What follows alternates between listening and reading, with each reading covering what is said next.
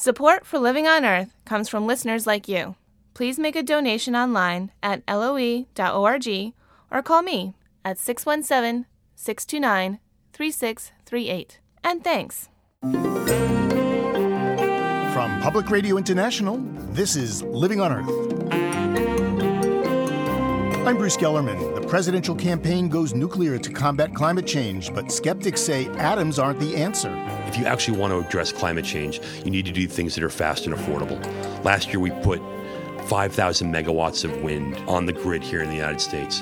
You're not going to put that amount of nuclear power on the grid with a new reactor for well over another decade. Also, a loner who spent years in a miner's shack in the Rockies left a motherlode of information for biologists. Like here, March 21, 1978, I saw a gray jay, a grosbeak, a raven, a nuthatch, and so on.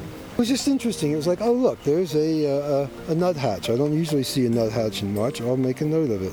And the red list, the most powerful mammal of all, threatens many of the rest with extinction. These stories and more this week on Living on Earth. Stick around. Support for Living on Earth comes from the National Science Foundation and Stonyfield Farm. From the Jennifer and Ted Stanley studios in Somerville, Massachusetts, this is Living on Earth. I'm Bruce Gellerman in for Steve Kerwood. While the economic crisis is dominating the presidential campaign, energy and environmental issues are still getting significant play in the presidential debates. In their second debate in Nashville, Senators John McCain and Barack Obama went head-to-head on climate change. What's the best way of fixing it? Nuclear power. Senator Obama says that it has to be safe or disposable or something like that. Look, I was on Navy ships that had nuclear power plants. Nuclear power is safe and it's clean, and it creates hundreds of thousands of jobs. And I've called for investments in solar, wind, geothermal. Contrary to what Senator McCain keeps on saying, I favor nuclear power as one component of our overall energy mix. But this is another example where I think it is important to look at the record. Which is precisely what Living on Earth's Jeff Young is going to do, with a close look at where the presidential candidates stand on nuclear power. This week, John McCain. After almost 30 years of near-zero growth in the U.S., nuclear industry leaders say they are poised for a nuclear renaissance. And Senator John McCain is a nuclear renaissance man. I'd like to say I'm very great to be here at the Fermi nuclear plant. I want to thank the great workers and people here who have made nuclear power safe, efficient, inexpensive, and obviously... In August, McCain toured the Enrico Fermi nuclear generating site in Michigan, a venue that struck some as an odd place to highlight nuclear safety. Nuclear opponent Jim Riccio of Greenpeace. It's one of the few sites in the U.S. where you've actually already had a meltdown. It was an experimental breeder reactor, and that reactor experienced a partial core melt back in '66. So it was ironic that of all the places in the U.S. that the senator could go, he chose a site that had been a site of a meltdown. If Senator McCain was unaware of Fermi's spotty safety history, he wasn't alone. Leaders of the industry's powerful trade group in Washington, the Nuclear Energy Institute, didn't know either. No, the Fermi plant operates very safely. That's Alex Flint, the Nuclear Institute's Senior Vice President for Government Affairs. The entire nuclear renaissance is based on the fact that the 104 plants operating today have an extraordinary safety and environmental record.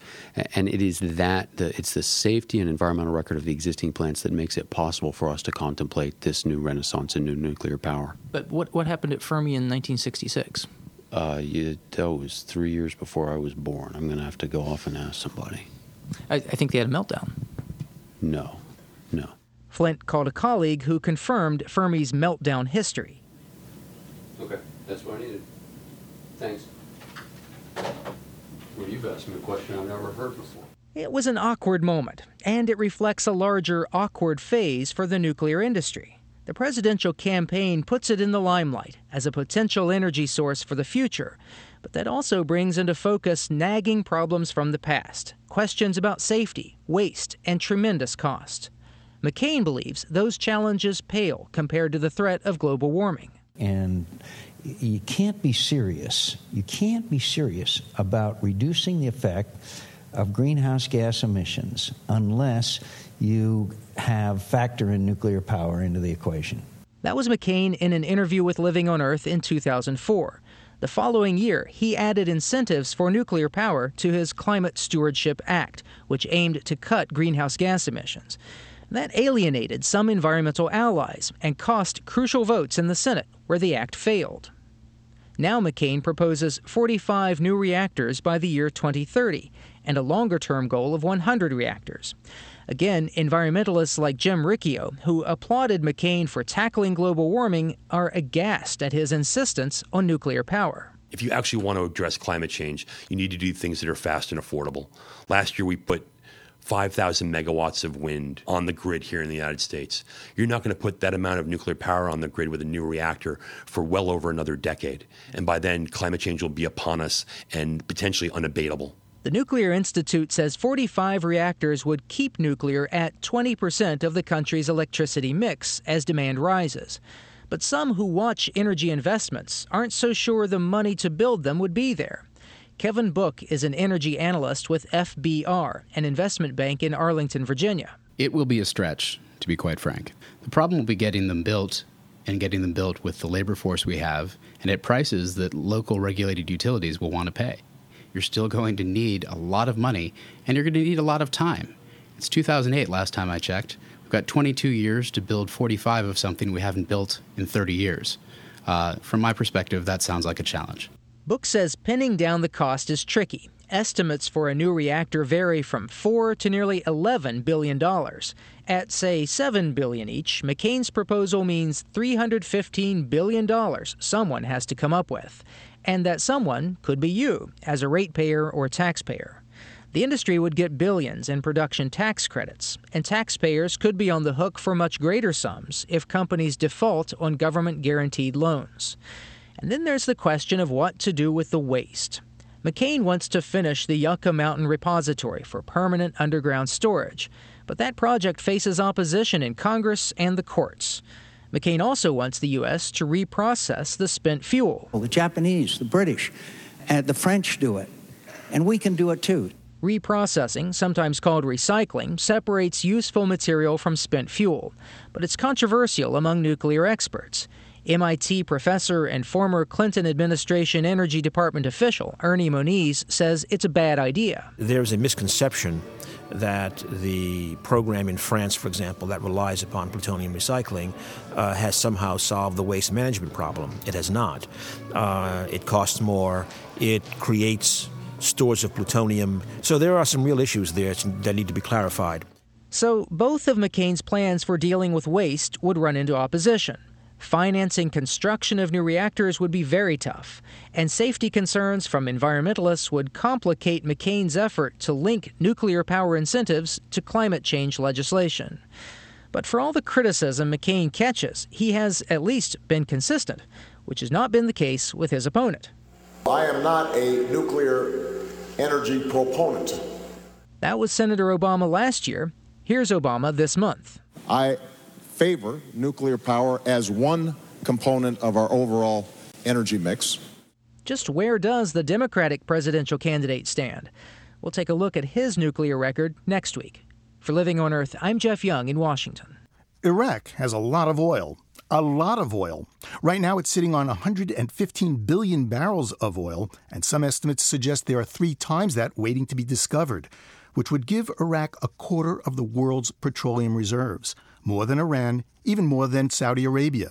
That's what's at stake this week as international oil companies meet with Iraqi officials in London to talk contracts. Joining me to talk petropolitics is Peter Zion, Director of Global Analysis for Stratfor, an online publisher of geopolitical intelligence. And Peter, welcome to Living on Earth. Thank you very much.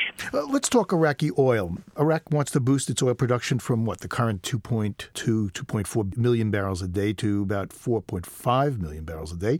Can it do it? And if so, how?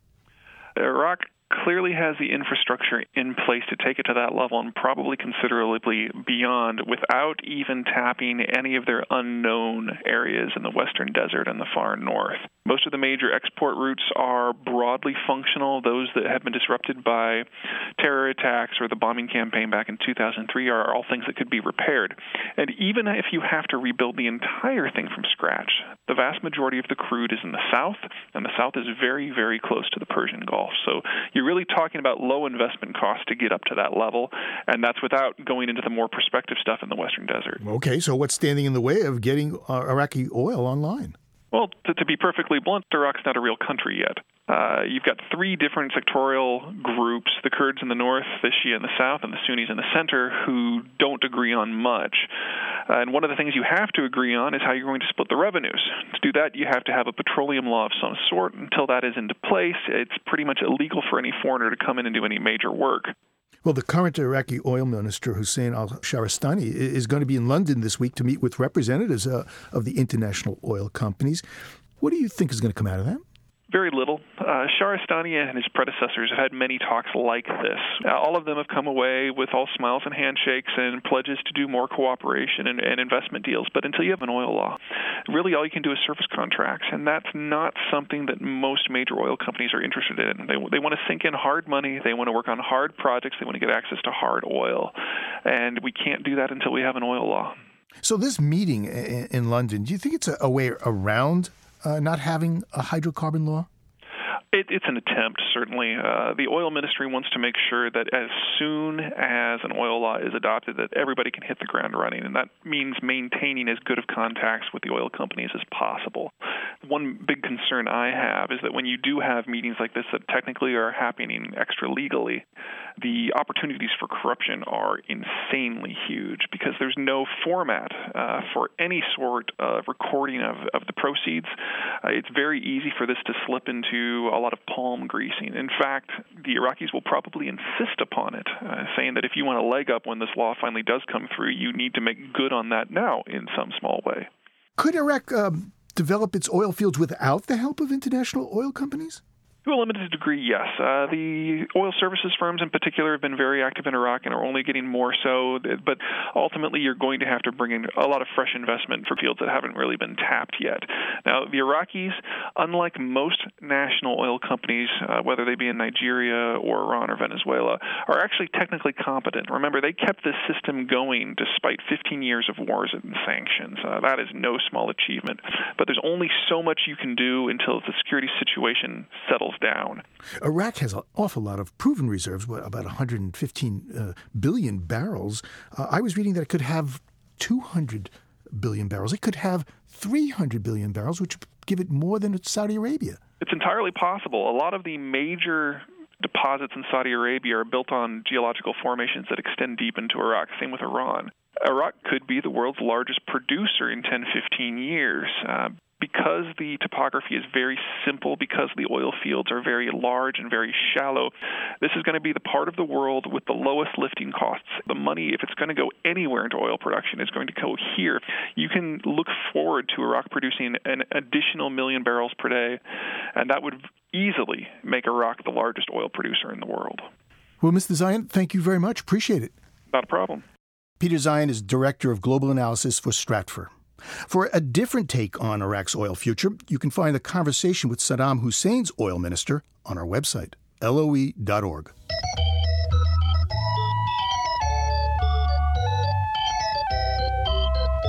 Just ahead, Googling climate change. Keep listening to Living on Earth. It's Living on Earth. I'm Bruce Gellerman. Google, the online search engine, has always had lofty ambitions. Founded a decade ago, the company's name was derived from the mathematical term Google, spelled Googol, or 10 to the 100th power. That's a number larger than all the elementary particles in the universe. Well, now the web search company is again reaching for the stars. Google says the United States can be coal and oil-free by 2030, and it's putting $45 million where its mouth is. Dan Riker is Google's Director of Climate Change and Energy Initiatives. Well, at Google, we really have brought together the opportunity to both do well and do good here. We really do believe that we and others can make money at this, really moving clean energy technology into the commercial sector. We'll also be solving many of these energy and climate problems we have. Okay, well, how do we do it? First, we've got to keep the demand for electricity flat instead of it growing 20 or 25% over the next 20 plus years. Secondly, we do need to replace coal-generated electricity with clean electricity from renewables. And third, we strongly feel we've got to increase the use of plug-in vehicles. Major car companies from Toyota to General Motors and others are actually coming out with plug-in vehicles. What we want to do at Google is make sure, in fact, the grid is ready for that. What do you think is the toughest nut to crack? Well, one of the really difficult challenges we have as a country is that as much as there's excitement about renewable electricity, solar, wind, geothermal, and the like, one of the big challenges we have is moving that electricity from where the sun shines or the wind blows to where people actually live. We do not have adequate power lines to move wind electricity from the Dakotas to Chicago or from the desert Southwest to Los Angeles or Las Vegas. And as a country, we've got to figure out a way to build more power lines if we're really going to take advantage of these clean, renewable sources of electricity. I'm reminded that back in the 1930s, when we were having such a terrible time with the economy, that we developed rural electrification. It seems like deja vu all over again. Well, that's a great example. The REA, the Rural Electrification Administration, in fact, brought power lines to people in rural areas. We built the interstate highway system and created lots of jobs and spurred our economy. We think rebuilding our electricity system, taking it from one that is really dates from the 50s and 60s to one that really is 21st century, has a lot of the same opportunities, a lot of job creation, and at the same time, really being able to take advantage of these clean energy sources. As a company, your primary function is to provide users with a search engine for accessing information on the Internet. Tens of millions, hundreds of millions of Americans use you. Are there plans to somehow tap into the online resource to further the 2030 goal? Absolutely. We think there's all sorts of ways that we can both get information to people and also give them the ability to control their energy use, to monitor their energy use day to day. It's a very primitive situation today where all you hear from your utility is this once-a-month paper electricity and gas bill. It gives you very little sense about what you can actually do to control that energy use. The ability to go online, interact with people, help them control their appliances and equipment in their own homes, better assess what their cars are doing at any given moment. We think there's big opportunities there for Google and lots of other information technology companies. So I'd be able to go online and maybe lower the thermostat in my house or maybe check my electric bill hour by hour, minute by minute? There is all sorts of work going on by a number of companies to give you that ability, and we're very interested in that at Google. We think it's got big promise, and stay tuned. Boy, Google, first the Internet, now the world. Well, it's exciting, and I did want to point out another very interesting technology. It's called Enhanced Geothermal Systems, or EGS. Traditional geothermal is where you drill a well down to a pocket of steam or hot water, and you bring that up and make electricity. Well, it turns out if you drill literally anywhere on the Earth, if you drill deep enough, you get to hot rock. If you can open up the crevices down there, fracture the rock, and put water down and bring it back up, you can make electricity in much greater quantities. So we've made a series of investments at Google in companies focused on this. And we've also gotten the word out to people all over the country and all over the world. You can see a Google Earth layer that shows the EGS resource in every one of the 50 states in the United States. We're trying to use our information tools and our capital to really advance this very promising technology. Boy, I can already hear the slogan, drill, Google, drill. Well, our CEO did a speech a week ago, and the title of it was, Where Would Google Drill? I'm relatively optimistic about what we can do as a country. If we can catch up at the national level with a strong push from Washington, I think we can make a good down payment on cutting greenhouse gas emissions and cutting our foreign oil dependence and, frankly, making some money in the process. Well, Dan Reicher, I want to thank you very much. Pleasure talking to you. Great talking with you, Bruce. Dan Reicher is Director of Climate Change and Energy Initiatives at Google.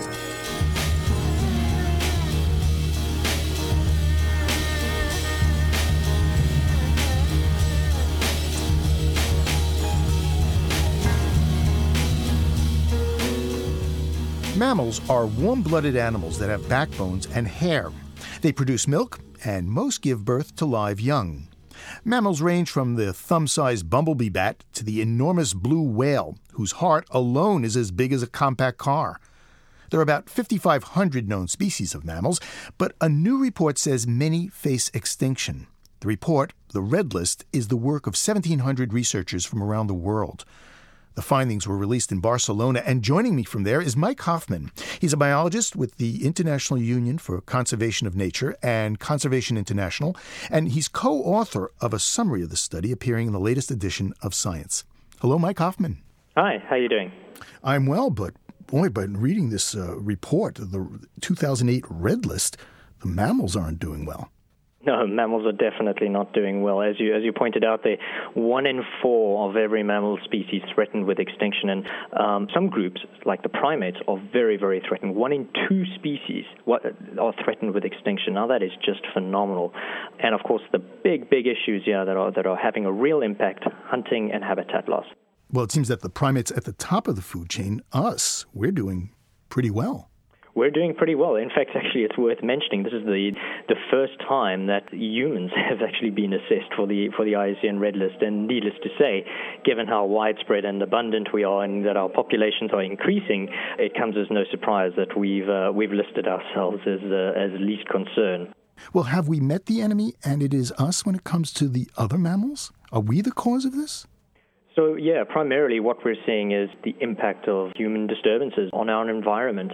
When I say that habitat loss is the biggest threat to mammals worldwide, in fact, it's not just to mammals, it's generally to biodiversity. When it's combined with the impact of hunting, and hunting takes place for food, it takes place for the use of species for traditional medicine, that really results in these massive declines taking place. And so if you go into parts of the world like Southeast Asia, in the case of primates, which I just mentioned, 80% of the species are threatened with extinction. And now that is just a staggering fact when you stop to think about it.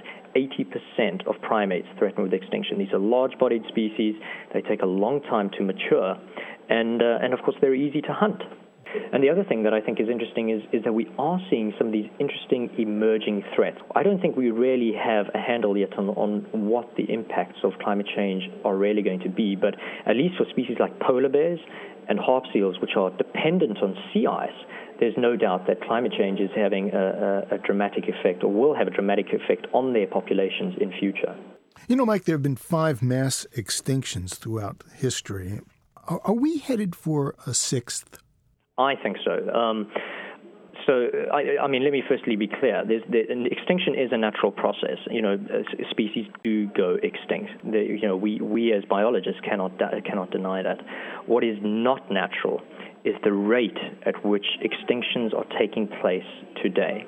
And scientists, when they actually measure the rate of extinction taking place today, they talk about extinction rates on the order of 100 to 1,000 times greater than the normal rate of extinction. Now, that is scary. I noticed that the Tasmanian devils, the population has dropped by 60% in the last 10 years. And I'm just wondering, I don't want this to sound too ugly, but why would I care about Tasmanian devils?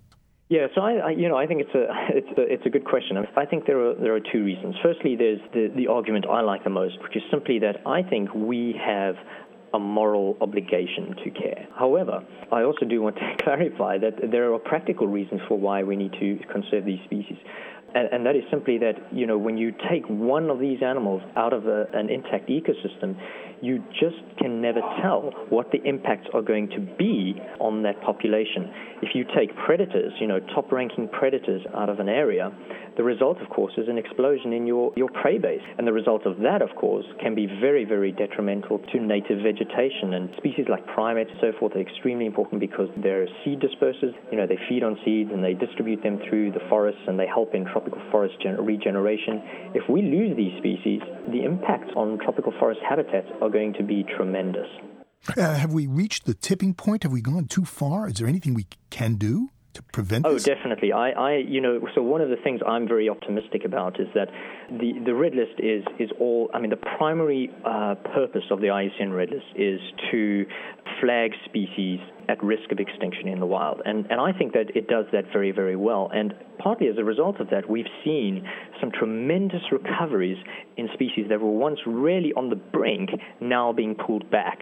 And I think what this tells us is that conservation action, when it is targeted, when it's strategic, and when we have the resources and we make an effort to actually invest them wisely, we can be successful.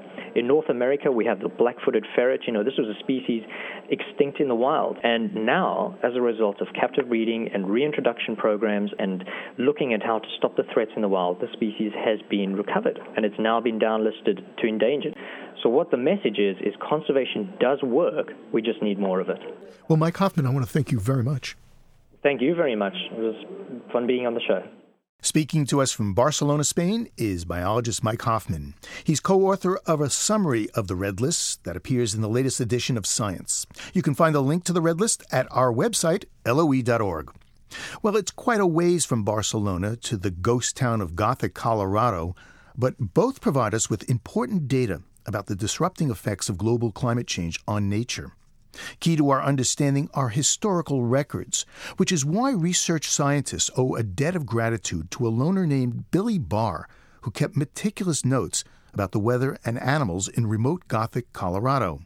Reporter Zachary Barr, no relation to Billy, has our story. When Billy Barr first came to Colorado, he was an East Coast college student looking for, his words, a quiet space to get away from social pressures. So when he got to the ghost town of Gothic, high up in the Colorado Rockies, he knew he wanted to stay a while. He began the winter of 1974 in a tent. At this altitude, it snows 25 feet a year. Halfway through that first winter, the owner of an old mining shack saw how Billy was living and offered the shivering camper his abandoned cabin. This is where the cabin used to be. It ran from here 8 feet this way and 10 feet that way. That's Billy. The shack burned down several years ago, and so right now he's tracing its perimeter on the ground with a stick. This little square here, and that was it. And I spent 8 years in that. In an 8x10 cabin? Yeah. Inside the tiny shack, winters were long and frigid. Blowing snow was everywhere, including inside the cabin. On top of that, Billy could go weeks without seeing another human. So it's not surprising that he paid special attention to animals. Like here, it was March 21, 1978. I saw a gray jay, a grosbeak, a raven, a nuthatch, and so on. Billy kept incredibly detailed notebooks, jotting down every animal he saw, every day, all winter long. Then, when spring was near, new animals showed up. Yeah, it was just interesting. It was like, oh, look, there's a nuthatch. I don't usually see a nuthatch in March. I'll make a note of it. Why'd you do this? I was living in an 8x10 foot shack with not a lot to do. Now that's the backstory. But you also need to know that Billy's shack is near the Rocky Mountain Biological Lab. It's a summer research station where Billy now works as the office manager. In addition to other things, the lab is a sort of worldwide headquarters for people researching marmots. In case you didn't know, Italian grad student Eleonora Ferrando explains. Oh, a marmot is like a big rodent. They're not like big rats. They're nice, and they're really cute. Today, Eleanor is helping tag marmot pups, who chirp this alarm call when they're temporarily caught inside a live trap. But despite studying the furry brown creatures for decades, researchers didn't know when marmots wake up each spring from hibernation. And that's something biologist David Inouye was interested in. And he, like Billy, spends a lot of time at the field station. Do you see where this is going? About 8 years ago, David found out about Billy's notebooks. Eureka. Billy has data for chipmunks, he has data for ground squirrels, he has data for marmots. I think that's why it's unusual, the fact that there is this record for a long-term record for a small mammal emerging from hibernation. It's not something that many people have paid attention to in the past. David took Billy's observations and compared it to temperature records. Over the past 30 years, average spring temperatures in Gothic have risen 2 degrees Fahrenheit. And over that same period of time, marmots are emerging from hibernation about 3 to 4 weeks earlier. Used to be when marmots would come up through the snow in April, they'd stick their heads out. It was still cold, and they'd go back down and hibernate for a few more weeks. But now when they come out through the snow, it's relatively warm. They decide, oh, winter's over, even though they may have had to dig their way out of 6 feet of snow. And that's what happened this year. Snow was everywhere, and so coyotes had a field day eating marmots. There's just nowhere to hide. Scientists aren't concerned about marmots going extinct, but some species are threatened, particularly those that live only at high elevations. And some animals, like bees, are being forced to higher ground. There's at least one species of bumblebee that seems to occur about 2,000 feet higher in altitude now than it used to back in the 1970s, and others that seem to be disappearing, or at least becoming very rare at lower altitudes. Now, everything we've been talking about has a scientific name, phenology. That's the timing of the life cycle events of plants and animals, when flowers bloom, when birds migrate, or when marmots stop hibernating. And all over the world, there's increasing evidence that climate change is messing up phenology in nature. But if you're a scientist, you need hard data, so the push is on to find more people like Billy Barr. Anybody can learn how to do the monitoring on a plant in their backyard, and they can enter their data online. Then it becomes part of the national database to understand how climate change is affecting those plants across the United States. That's Jake Weltzine. He's heading up the National Phenology Network. It's just launched a website where you can submit your own data. So far, one of the network's most impressive finds comes from Tucson, Arizona. We were contacted by a citizen scientist named Dave Bertelson. And Dave, it turns out, had been hiking up the Catalina Mountains on a 5-mile trail for 20 years. Each Wednesday, he would track the plants that he saw that were in flower, and he would record that information. Dave's notebook had 110,000 observations. But even if you have 0 observations, you can start now, just by keeping an eye on whatever nature is in your daily life. If you live in the Northeast, you can help us monitor sugar maple. If you live in Tucson, help us monitor saguaro. For some species, like dandelions that grow everywhere, we encourage people to actually help collect data on those. And if that sounds interesting, there's one more volunteer job you should know about. They're going to need someone new in Gothic, Colorado soon. Billy Barr's moving. He's built a house an hour away and 2,000 feet lower down in Gunnison. He says he just can't stand the winters anymore. For Living on Earth, I'm Zachary Barr.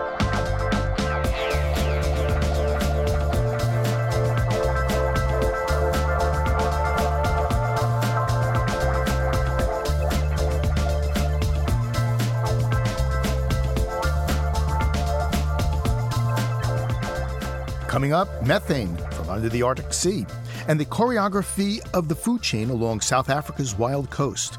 Our voyage continues. It's Living on Earth. Support for the Environmental Health Desk at Living on Earth comes from the Cedar Tree Foundation. Support also comes from the Richard and Rhoda Goldman Fund for coverage of population and the environment, and from Gilman Ordway for coverage of conservation and environmental change. This is Living on Earth on PRI, Public Radio International. It's Living on Earth. I'm Bruce Gellerman. Russian and Swedish scientists have found places in the Arctic Sea where huge amounts of methane are venting up from the ocean basin. Methane is a powerful greenhouse gas, and the unexpected discovery is causing concern among some scientists who fear it might speed up global warming. Professor Örjan Gustafsson at Stockholm University recently returned from an expedition which found the methane, and he joins me by phone from Stockholm. Welcome, Professor. Thank you. Where's the methane coming from? The methane in the water on the East Siberian Arctic shelf is coming from subsea permafrost. This sea bottom used to be on land during the last ice age, and then was basically peat that was frozen, permafrosted. And then at the deglaciation, when it got warmer, the climate, then the sea level was rising, and this frozen peatland was flooded, and it holds a large amount of methane. And the conventional thought has been that this has been capped by the permafrost and held in place, but high levels of methane is now found in the seawater. What would be causing this? Well, there are 3 different mechanisms whereby this permafrost could be thawing. First one is a geothermal heat flux, basically cracks in Earth's crust where heat from Earth's interior is pushing up and thawing the permafrost. Another mechanism is basically when the sea level was rising and seawater was flooding over this land, then the seawater itself, which might hold plus 2 degrees Celsius or so at sea bottom, is providing heat to slowly thaw the permafrost. And a final key mechanism is likely the coastal plumes of the very large Russian Arctic rivers that is pushing out warmer river water on the shelf is also providing heat to thaw the permafrost. How big is this area that this is happening? The East Siberian Arctic Shelf is the world's largest continental shelf sea, and it covers about 50% of the total Arctic Ocean. We don't know exactly how much methane is actually being released. What we found during the expedition is that in 5 or 6 regions, each of the area of tens of thousands of square kilometers, methane concentrations in seawater was found to be about 100 times higher than the background methane levels in seawater. We just came back 10 days ago from the expedition, and we now need to look at the full data set to evaluate what the total inventory of methane in the water column is and how quickly that might be fluxing out to the atmosphere. Can you see the bubbles coming up out of the water? You cannot see them by naked eye. I tried, actually. I stepped out on the deck to see if you could see them by naked eyes, these bubbles. I could not. But you can see them with our geophysical instrumentation. Well, what do we make of your findings so far? Well, I think we need to reconsider the notion that the permafrost is holding this huge methane reservoir in place in the sea bottom. That's clearly not the case. There is methane being released now.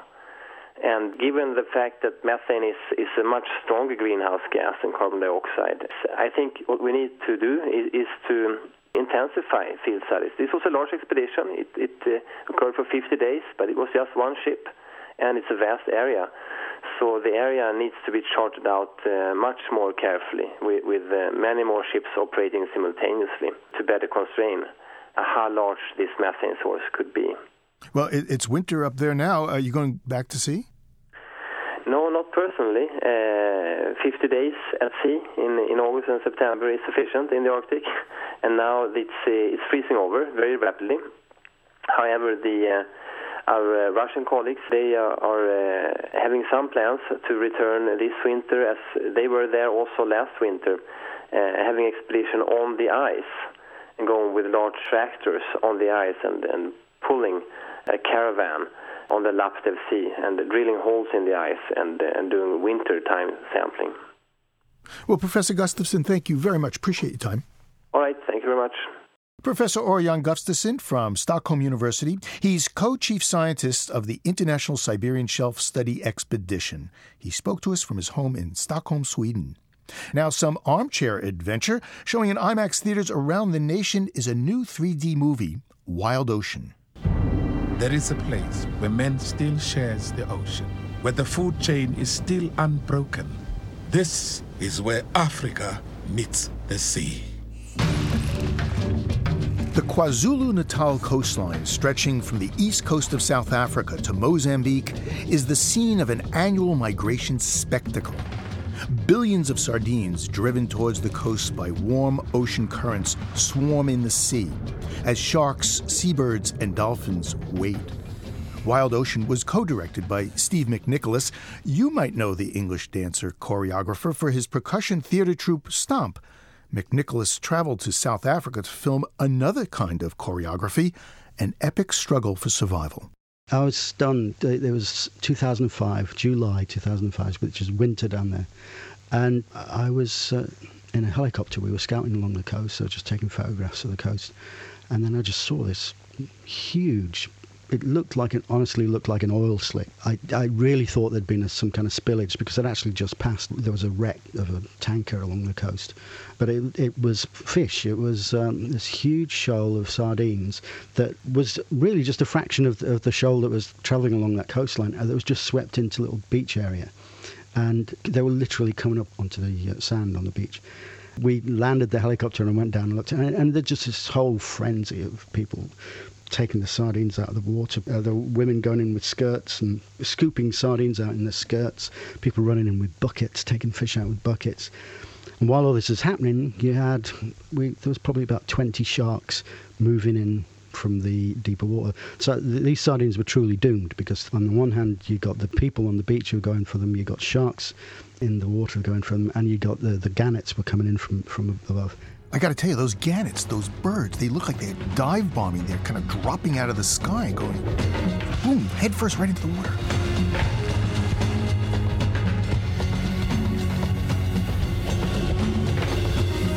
Oh, they're incredible. I mean, they plummet from 30, 40 foot in the air straight down into the ocean. And as you watch them, it's almost like they dislocate their wings, or they become a living dart. So when they hit the water, their skulls are especially strengthened to be able to take that impact, so that when they hit the water, they go as deep as they possibly can with the force of gravity takes them. How did you film that? Because you've got them falling out of the sky, and then you see them in the water as they hit underwater. Is it one camera or two? We had multiple cameras on this project. Above water, we used IMAX cameras. As much as we possibly could, we shot with 3D IMAX cameras, and the aerial shots are shot in 2D. So we're with the gannets in the helicopter above, with an IMAX camera on the helicopter. We have a boat with a 3D IMAX camera taking the gannets as they hit the water. But then under the water, we were shooting in high definition, and we again in 3D. It can get pretty hairy. It's difficult. The reason we wanted to shoot in 3D is because we knew the action with the sharks and the dolphins and the gannets. We knew in 3D that was going to be stunning. The dolphins at one point are feasting on the sardines, and it looks like the sea is boiling. And the music is matching this frenzy.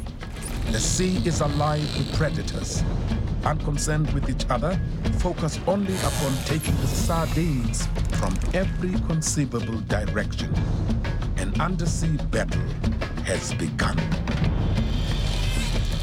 Well, that's the thing. We were divers who were first and foremost musicians. So when we were working on the music, what we wanted to do was create a score that made you, helped you to feel the emotions that you feel when you're actually there, because it is a massive adrenaline rush to be surrounded by sharks and dolphins and in this frenzy. Massive adrenaline rush.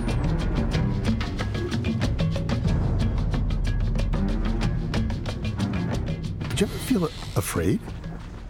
Yeah, you don't belong there. You're in someone else's territory. And for me, the one moment where I really felt nervous was actually in the helicopter, and we're above a shark feeding frenzy, and looking down into the water, and I just suddenly thought, if we were to ditch the helicopter now, there's no escape. Those sharks were going absolutely crazy. I mean, there was, I don't know, maybe about 60 sharks, and all going absolutely crazy below me. And I'd also knew from stories that I'd heard along that coastline that whenever anyone does ditch, or if there's a wreck, there are generally no bodies are usually found. I guess you have the highest concentration of shark species there. You've got these dolphins. You've got the people coming in from the land. This ecosystem is really extraordinary, and it all happens at this one time of year. Yes, well, it all happens because of the cold water that is kind of thrusting northwards from the Southern Cape is kind of hemmed in to the coastal area by the warmer water coming down from the north. So what happens is that these fish get kind of forced into these shallow waters very prematurely for them, because they wouldn't normally go into such shallow water. And that's why they're kind of trapped. And that's why so many predators are attracted to it. The thing that struck me, though, was the more I read about it and the more I learned about it, I realised that what we're calling extraordinary, what we're calling a one-off event in the natural calendar, it used to happen on a much bigger scale than we witnessed in South Africa. It used to happen off both East and West Coast America, and basically we ate them all. We overfished. I think the actual scale of what we've done to the ocean is kind of hidden from view, much the same way the whole ocean's hidden from view. You know, when trawlers go out and trawl the seabed, we have no idea what they're doing. They have no idea what they're doing to the seabed, what they're doing to environments where juvenile fish or eggs are laid. You know, it's like what you don't see, you don't know. I mean, if we went hunting deer by chopping down forests to root out as many deer as we possibly can and take every deer in huge swathes of forest, there'd be an absolute uproar about it. But we don't really think about the ocean because we don't see it. At one point in your film, the narrator asks, what can we do to keep the oceans alive? You never answer that question in the film. Did you not want to be preachy? I see what you mean. No, didn't want to be preachy. You know, that's just not the way I'd like to go about it. I don't preach in my personal life. You know, I really think that if people walk away and ask questions, I think that's a bit better than hitting them over the head with a list of things that they must go and do. But you know, there are so many things we can do, and there are so many things we can be positive about when it comes to the ocean. For me, the point of the movie was, look, over 100 years ago, this kind of thing used to happen on a much bigger scale all over the world. Now think about that. If people walk out thinking, wow, that's an incredible experience, and I can't believe that it used to happen just off the coast where I live, if they can come away with that message, then that's a start. Steve McNicholas, I want to thank you very much for joining us. Thank you. Steve McNicholas is the co-director of the new IMAX 3D movie, Wild Ocean. For more information, go to our website, loe.org.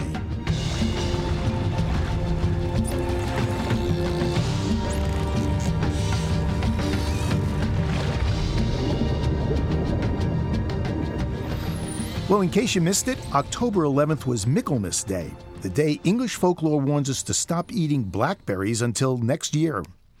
It's said that when the angels threw Satan out of heaven, the devil landed in a blackberry bush and was so angry with the thorns that he spat on the brambles and cursed the blackberries.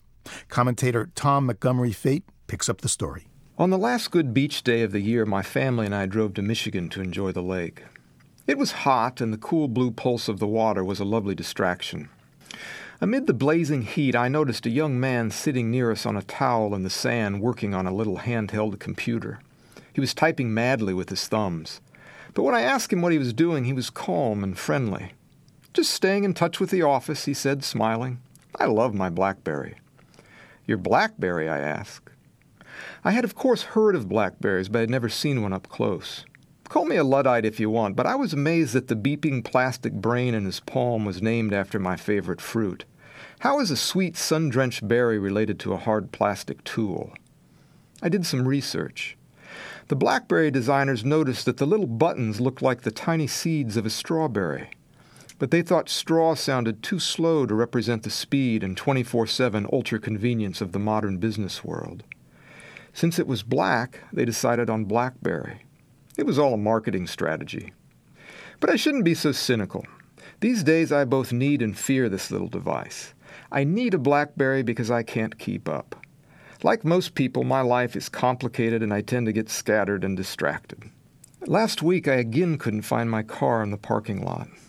A month ago I found my lost billfold in the cheese drawer of our refrigerator. But I also fear getting a blackberry. I worry that if I get one, I'll become so programmed and productive that I'll never do the slower, impractical things, like picking real blackberries with our kids, which is one of my favorite things to do, which is why I already miss summer. It all has to do with nostalgia, with remembering the continuity of my life with my children's, which I can't program into a computer. Blackberries thrive in Michigan's sandy soil. I often picked them there with my parents 40 years ago when we visited the lakeshore. Now my wife and I do the same with our kids. And little has changed. They still ripen in August, marking the end of summer and the unmeasured hours of childhood. The thorns still scratch and cut us as we reach into the thicket for the ripe black clusters. The purple juice still bleeds onto our hands and stains them with memory. I can taste it now, the aching sweet and sour of a ripe blackberry. even as I sit here in my office grading papers and answering email and wondering how the summer passed so quickly. Tom Montgomery Fate teaches writing at College of DuPage in Glen Ellen, Illinois, and he's the author of Steady and Trembling, Art, Faith, and Family in an Uncertain World.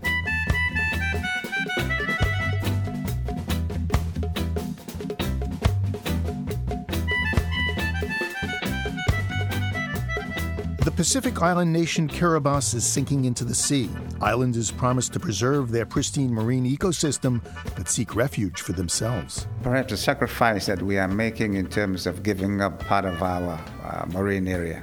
Perhaps some countries will also make the sacrifice to give us some of their land area, where we can survive as a community, as a nation, as a people. Pacific Islanders on the front lines of climate change, next time on Living on Earth. We leave you this week with a little bit of splish splash. On a cool July morning, 3 moose frolic in the waters of a Wasatch Mountain Lake in Utah. Here, a large female urges her 2 young moose to follow her lead, and they slowly emerge from the water. Jeff Rice eavesdropped on the bathing beauties and recorded them for the University of Utah Marriott Library, westernsoundscape.org.